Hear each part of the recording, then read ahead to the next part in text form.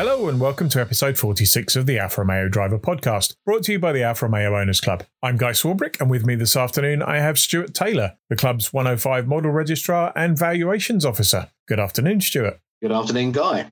So we have a fairly standard way we run through these conversations, and we start with the obvious question for anybody who's involved in Alfas and involved in the club is, how did you get interested in and involved in Alfas in the first place? Well, it all goes back to 1969 when I was taken to Southgate Odeon and saw the Italian job. And I saw all these fabulous minis being chased by these strange green Italian police cars. I hated the minis, but I really was interested in what the green police cars were. Then that sort of led into holidays in Italy, and kept seeing these very unusual square boxy cars going past our full Cortina estate down the Autostrada. And I just had something that I always wanted to see, always wanted to know what these cars were.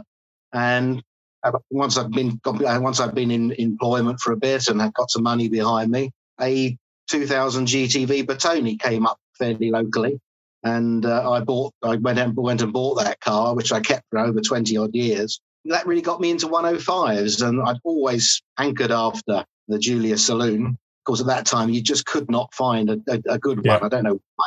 Luckily, through the Aroc Classifieds, one came up. Jonathan Trinder had it. It was it actually was a car that Richard Banks had almost from new, and the Banks boys went to school in, and we managed to pick up that car. We actually shared it. Charles Holden and I purchased the car, and I've had that car now for over 25 years and love it. And that's really what got me into Alfas. I think I've said on this podcast before, that portrayal of the police Giulias in the Italian job must be one of the most unfair, unrealistic portrayals of a car's performance in cinema history. Oh, absolutely. And the Alfas would have trounced them, wouldn't they? They'd have had them in the first 5 minutes of the chase. But and it's the comic bit on the roof where they completely run out of steam and start going backwards because they couldn't go up a slight slope. It's just so that's two. Any other Alfas you've owned? Well, I've had 72 Alfas in my career. I think that's the highest number we've had from anybody who could still count them. I think we've had a couple of people who said I've completely lost track.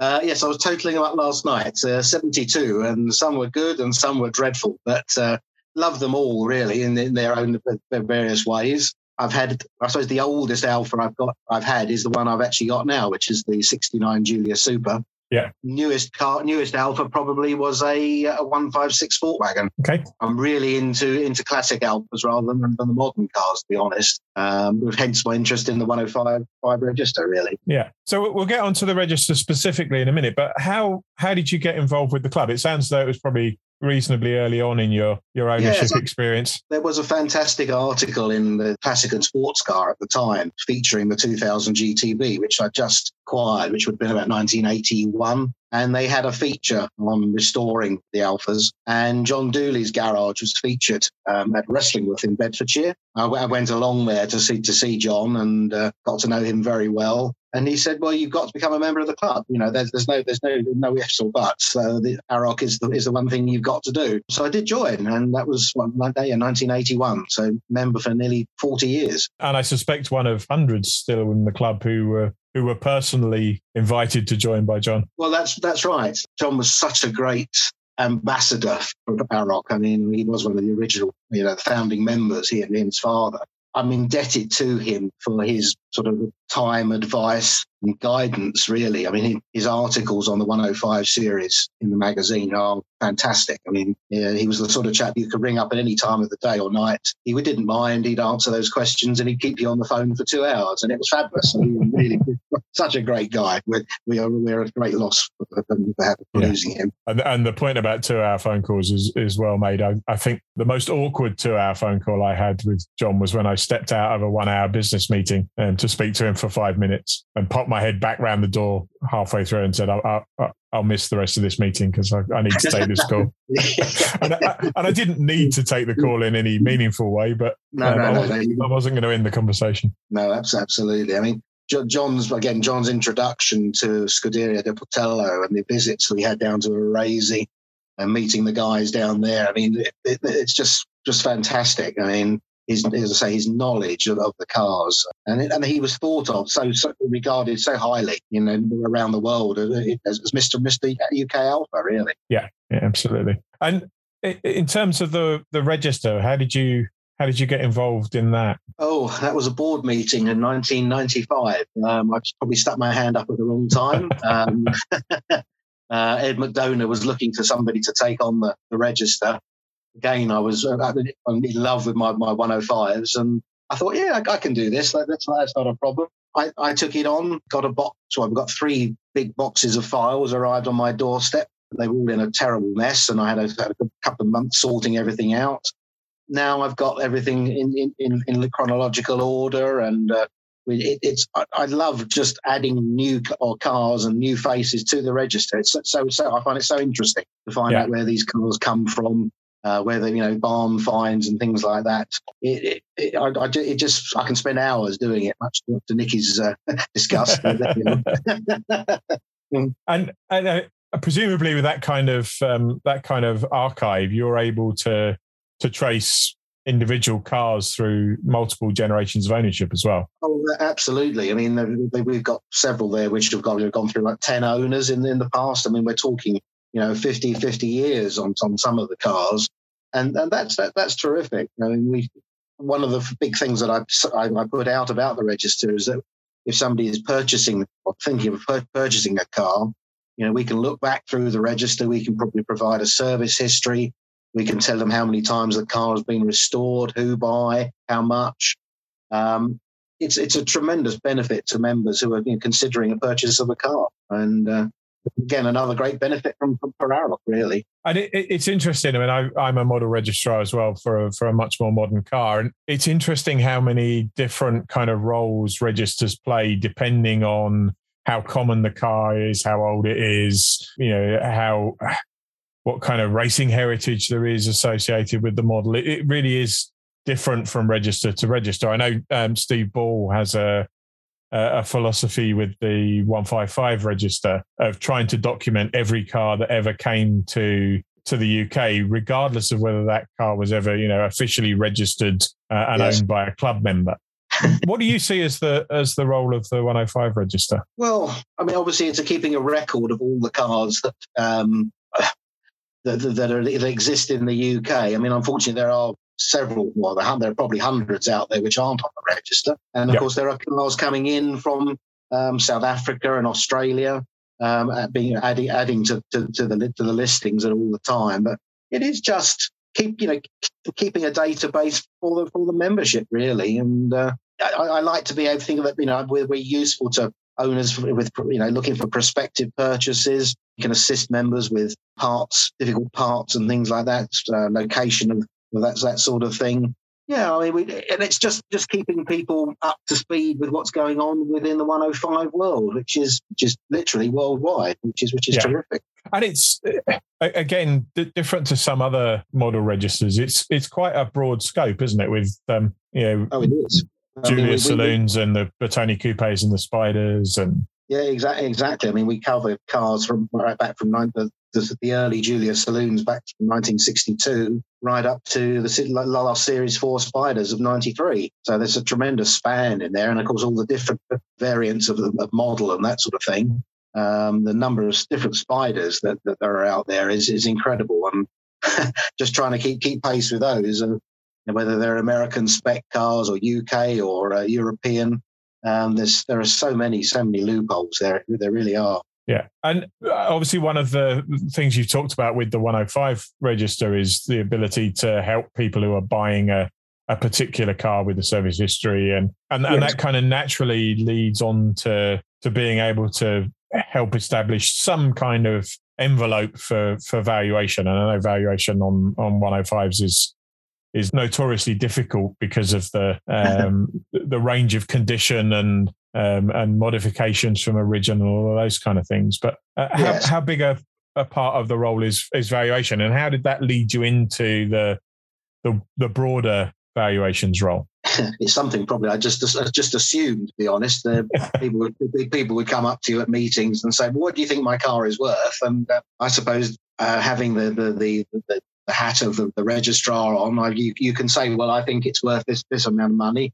I then sort of broadened that by going along to a few of the auctions and keeping track through classic car magazines. And as I said, I assumed the role, which again I thoroughly enjoy. It's interesting to see how various models have gone up just in the last 5 years in terms of value. It's unfortunate that the saloons are sort of always dragged behind a little bit, but they're catching up to a degree now. But when you think of some 2000 GTVs are now fetching £60,000, which would have been unheard of 20 years ago. But that's the sort of figure that you're looking for a really concourse example. And obviously, you know 105s inside and out and front to back. How much more challenging is it to provide a valuation for other models if you're asked? Well, again, one of the first things that I do is contact the other registrars in the club and put it in front of them and say, well, I've got this car, come forward for evaluation. What do you think it's worth? And get them to have a punt at it as well. Then have a chat with perhaps a couple of guys we know through the auctions and look at various price guides and things like that. If I'm not sure, I'll always go and visit and have a look at the vehicle. But most of it can be done either on email or from photographs. Which you have to be a little bit careful of, but 9 times out of 10, that's the way I try to do it, and I haven't been caught out too many times so far, so that's good. and I guess there've probably been some trends over the years that have changed. I think at one point it was almost impossible to sell a larger engined car because nobody wanted 3-litre plus cars and V6s. And now if you look at most Alfa ranges where there's a V6, the V6 is far and away the most desirable car in the range. Yes, that's true. The 156 V6 Busso engine cars now, they're highly sought after, and there are so few good ones left. And I can see values of those shooting up. I can't really see why the values of a 156 won't go through the roof in a few years' time, because they'll be so few and far between.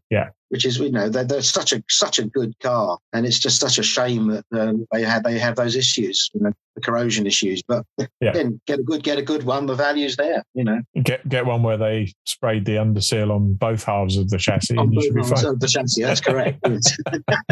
not a Monday morning or Friday afternoon car. Yes, and you have to love those little idiosyncrasies. I think with the with the 939 series cars, the way to luck in and get a good one is to have the factory not fit the under tray properly. Because if it was fitted snugly, then the water collects in the sponge and rots the subframe. But if it was misaligned, it drains out. It's just... Yes, perfect. Very good Italian engineering. Yes, exactly. And I guess the other challenge with the valuations is some of them are even seasonal. I know if you look to buy a 939 Spider at the moment, it's probably $3,000 cheaper than it will be in May. Oh yes, exactly. That follows with all the Spiders and to a degree the Batonis. I guess they're all tucked away for the winter now. Yes, certainly it is a very seasonal thing. But if somebody wants a car, they will get out there and search for it, and they are there. And that again, people come onto the register and say, "Look, I'm thinking of selling a car. Can you put the word out or just keep a note of it?" And we forwarded several cars to prospective owners that way. And again, it's another good benefit of being a member of the club, And I try and pick up on the Facebook page anybody who says that they're looking for a particular car. I can usually, put them towards somebody who's selling a car or maybe selling a car, who've made noises about selling a car. We can usually do that for them, which is a great feature, really. And I guess there's a couple of different reasons why people ask for valuations, and the other obvious one is insurance. How receptive are the various insurance companies and brokers to club valuations when they've maybe undervalued a car themselves? Yeah, that's true. We have a very good relationship with Chris Knott. They will basically accept anything, not everything, but the majority of the values that I will send to them on the cars. It doesn't work quite so much with some of the other classic car insurers. But again, I'll have a chat. If they have a problem, I'll have a chat with them, and we can usually work something out for them. We've had a chat just recently. You had had three beautiful cars. They were in an underground garage, and the garage was flooded out. He wasn't an insurer. He hadn't insured his cars through Chris Knott, but again, we assisted him to get the insurance cover sorted out. And again, it's another little service that we try and do for the members. Yeah, just going back to 105s, we had James Browning on the podcast recently, who's responsible for the new Giulia GTA-M, and obviously the GTA and the GTA-M are a big part of the kind of aura and mystique around the 105. Yes. What's your thoughts on GTA and GTA-M replicas? I guess both from the point of view of the cars that we end up with, but also the cars that we lose. It's quite difficult to find a GT Junior these days because they've all become GTA replicas. That's true. I mean, there's been a lot of the early Sprint GTs and Sprint GTVs have been converted over to GTA replicas, mainly because of the step front look of them. Yeah, it's a great shame. Those cars have gone forever now, and some have been made into really good examples of GTA replicas. Some look hideous, I think. I would rather the cars stayed as they were, but again, that's up to the owner's choice, really. I'd rather see some of the earlier cars, and as you say, they are getting fewer and far between, and it's a great shame. But then again, some of the restorers and specialists have made some really good examples of these GTA replicas, and it'd be a lovely car to own, to be honest. Yeah, and on the one hand, the rarity of the GTAs and the GTA-Ms is part of what makes them special. On the other hand, the base car is so close to that in potential that you can see why people would want to add another one to the to the list of replicas.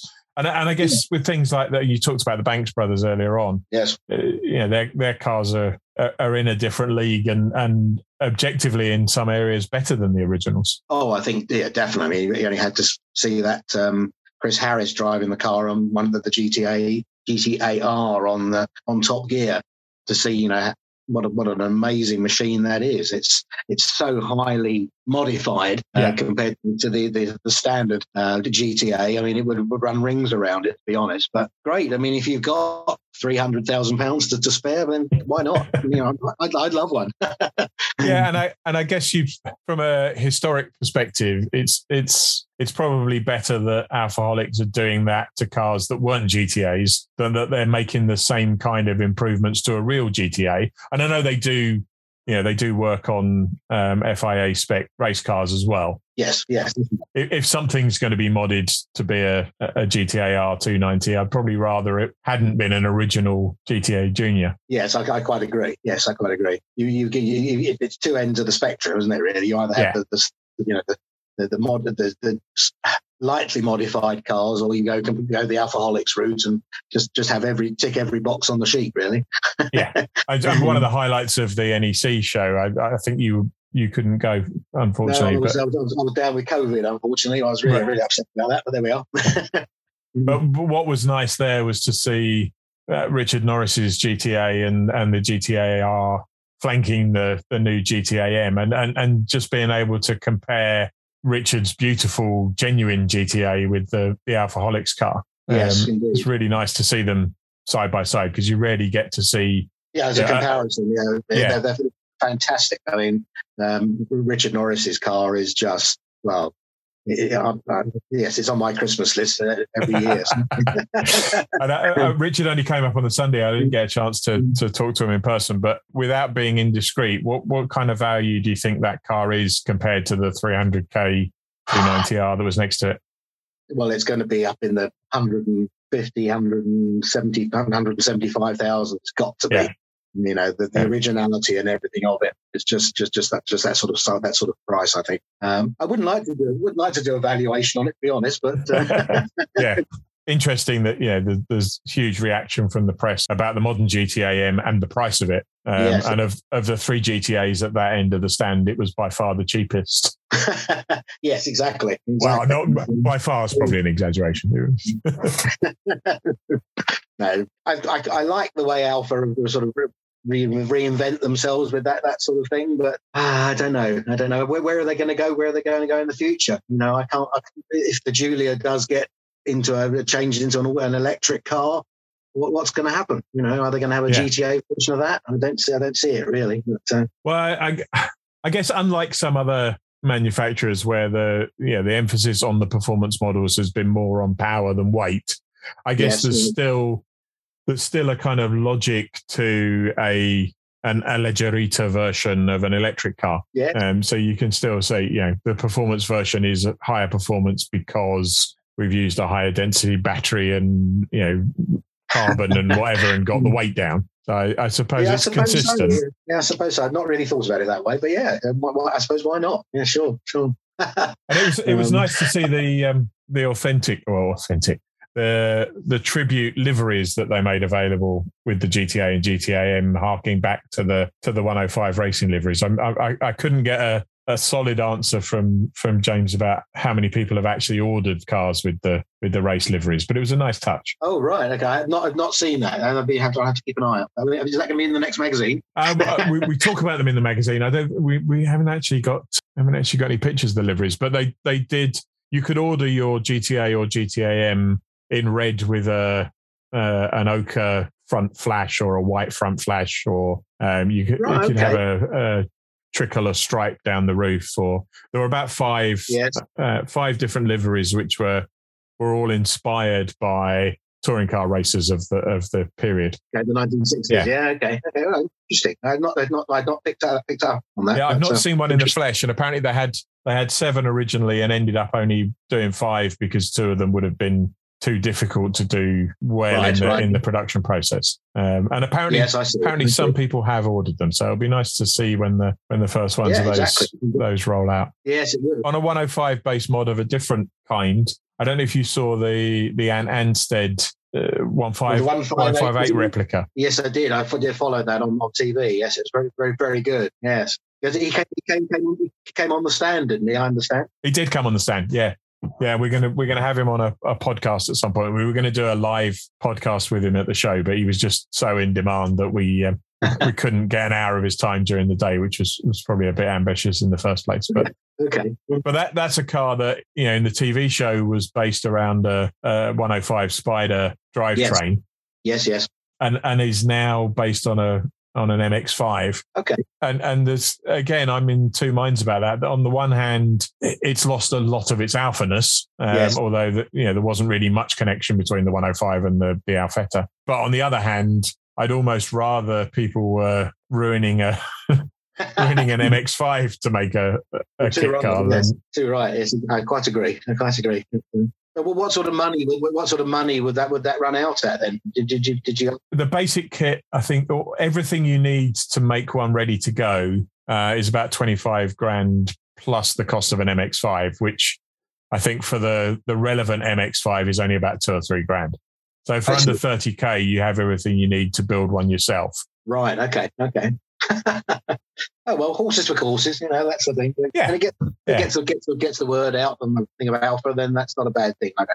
Yes, and a lot of the photos and things have featured heavily the cloverleaf badge and talked about the 158's heritage, which is all good for the mark.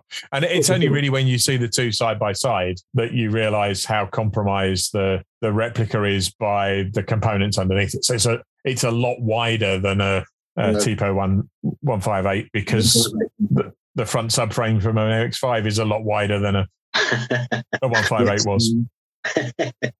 Oh, well, okay. Yeah, well, there we are. I'm just trying to think what else I can tell you about the 105 register. I mean, there are other models, of course, in the Alfa ranges that have 105 prefixes, which is this is the anorak time, of course. The Montreal has a 105 prefix, as does the Junior Zagato. Yes. The AR12 van uses a lot of 105 components. We've never actually had an A12 van actually on the register, but I'm looking forward to the first one that I do get. They must have been incredibly underpowered when you think they only had the 1300 cc engine in it. When you saw some of those going up some of the mountain passes in Italy, you just wonder how they ever made it to the top. But yeah, I mean, it's probably typical of its time. You know, the little comma vans and things. Yes, exactly. Were probably only 1300, 1600 engines anyway. Yes, that's true. That's true. I mean, James Wheeler had the Transporter, which he had restored, and that was terrific. But he said it was so deathly underpowered. Once he had something in the back, it was a nightmare. But well, and of course they're even rarer. So the idea of putting a 2-litre twin spark into one of those yes, exactly. Yeah, to make it more drivable is probably even more sacrilegious than it is putting it into a Bertone coupe. Yes, that's right. Exactly. Yeah. But again, keep going back to the register. I mean, I keep tabs with a lot of the guys over in Holland, with the Dutch club Scarb. Talking to a lot of the chaps in Germany and Belgium and in France. We keep up to speed with what's happening in the 105 world. We'd love, once we get over these pandemics, I think we would love to do an international 105 day somewhere, or maybe weekend. Yeah. It's been muted somewhere, possibly at the Nürburgring. We could do something there, or maybe at the Spa 6 Hours meeting in Belgium, which will be a good location. And I know the Dutch are well up for doing something like that. But of course, it'd be a nice thing to do for the club's 60th anniversary. Well, yes, that's right. I mean, I've got to start writing as well, because it's the 60th anniversary of the Julius Saloon next year. So we've got to get writing an article about that, I suppose.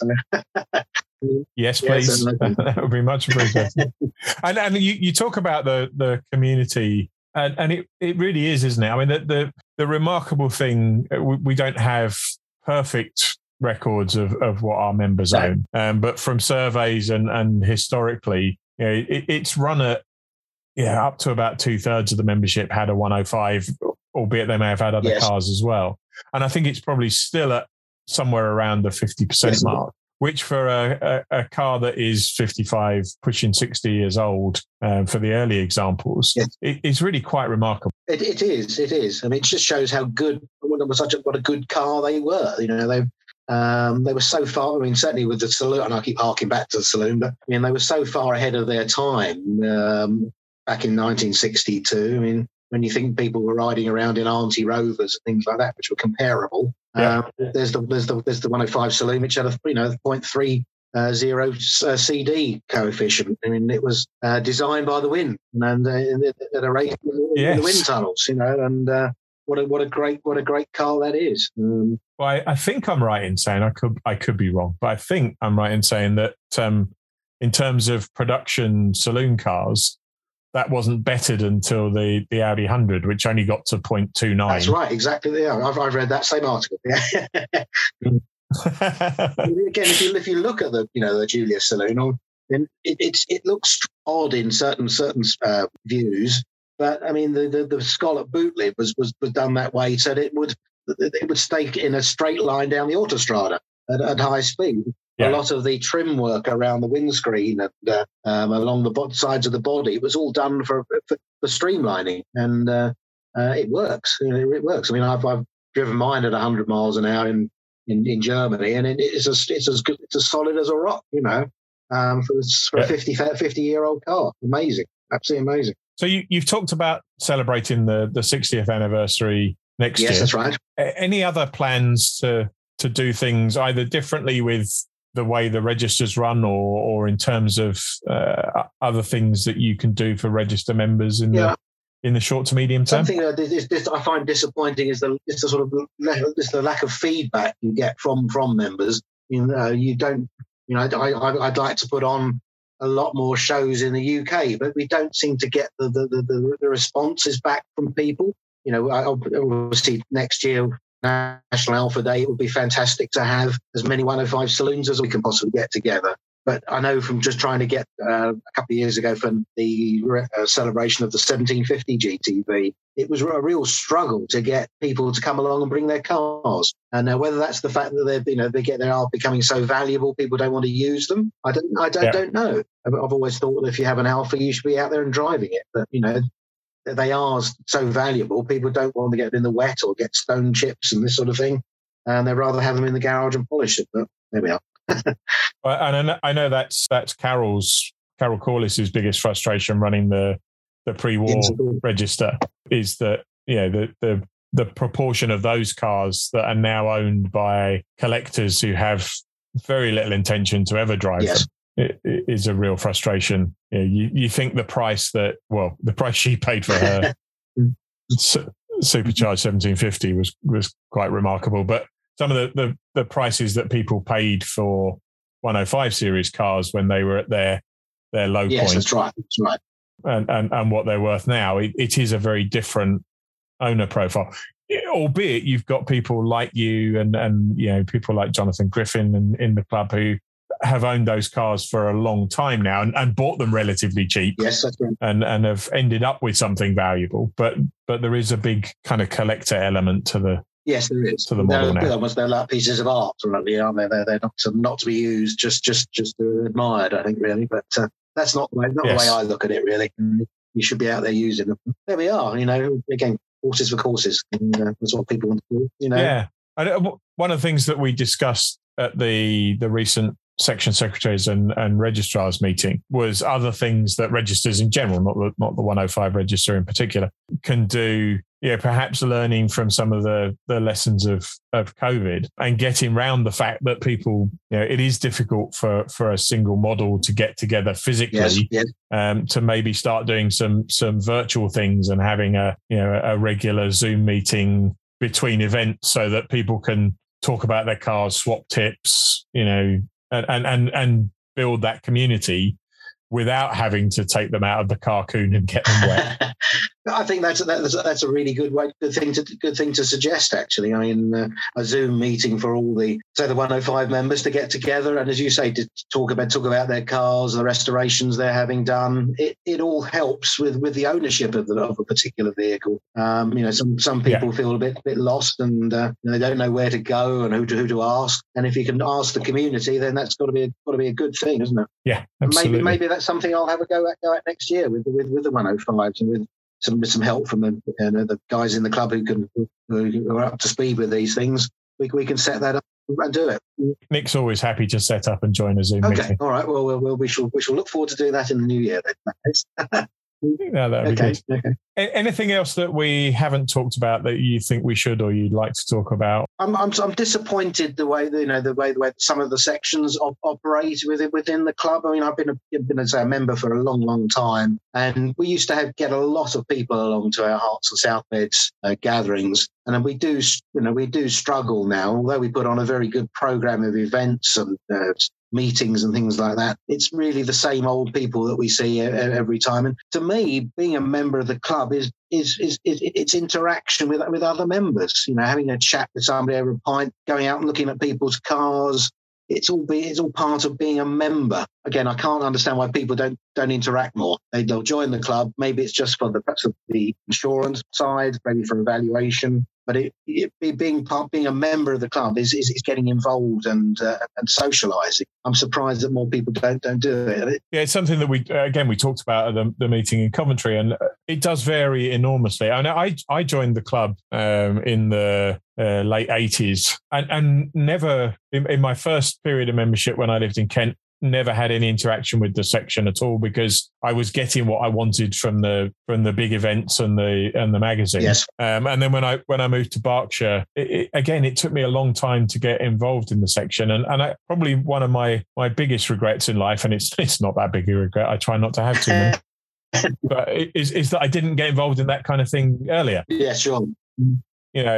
the sections are, such a huge part of what the club does. Yes. And you look at, and I always reluctant to massage our chairman's ego too much, because we do a lot of it, and he deserves it, unfortunately. But you look at the East Midlands section, and the numbers they get along to meetings and the events they run are an example to the whole of the rest of the country. And it's how we not quite replicate that, because I think what they do in East Midlands works in the East Midlands and isn't necessarily the right thing to do everywhere. No. But it's how do we figure out what is the right, not just mix of events, but how do we get people along to those events to realise how good they are? You couldn't have a better section secretary than John Griffiths. I mean, he is just so if you cut him in half, he'd bleed Alfa Romeo all the way through, wouldn't he? But yeah, he is so enthusiastic for the cars and the club, and the great thing about him is, as should be with any section secretary, you get a new member arriving at a section meeting, it's your job to go up and welcome them and buy them a beer, and then introduce them to other members in the section, get them talking to people. Yeah, well, that's been fascinating, Stuart. Thanks for taking the time. Well, thank you. Well, that's just about all we have time for this week. We'll be back in 2 weeks' time on Sunday the 19th of December, when I'll be speaking to Mike Stark, pilot of the magnificent 3.8-litre 156 GTA hill climb car, which featured at National Alfa Day and on the club stand at the recent NEC Classic Motor Show. We'll be talking about the car and its history, as well as how you could get started in hill climbing. Episode 47 will be available to download from Amazon Music, iTunes, YouTube, Google Podcasts, Podbean, Podcast Addict, and everywhere else good podcasts are found. Until then, stay safe.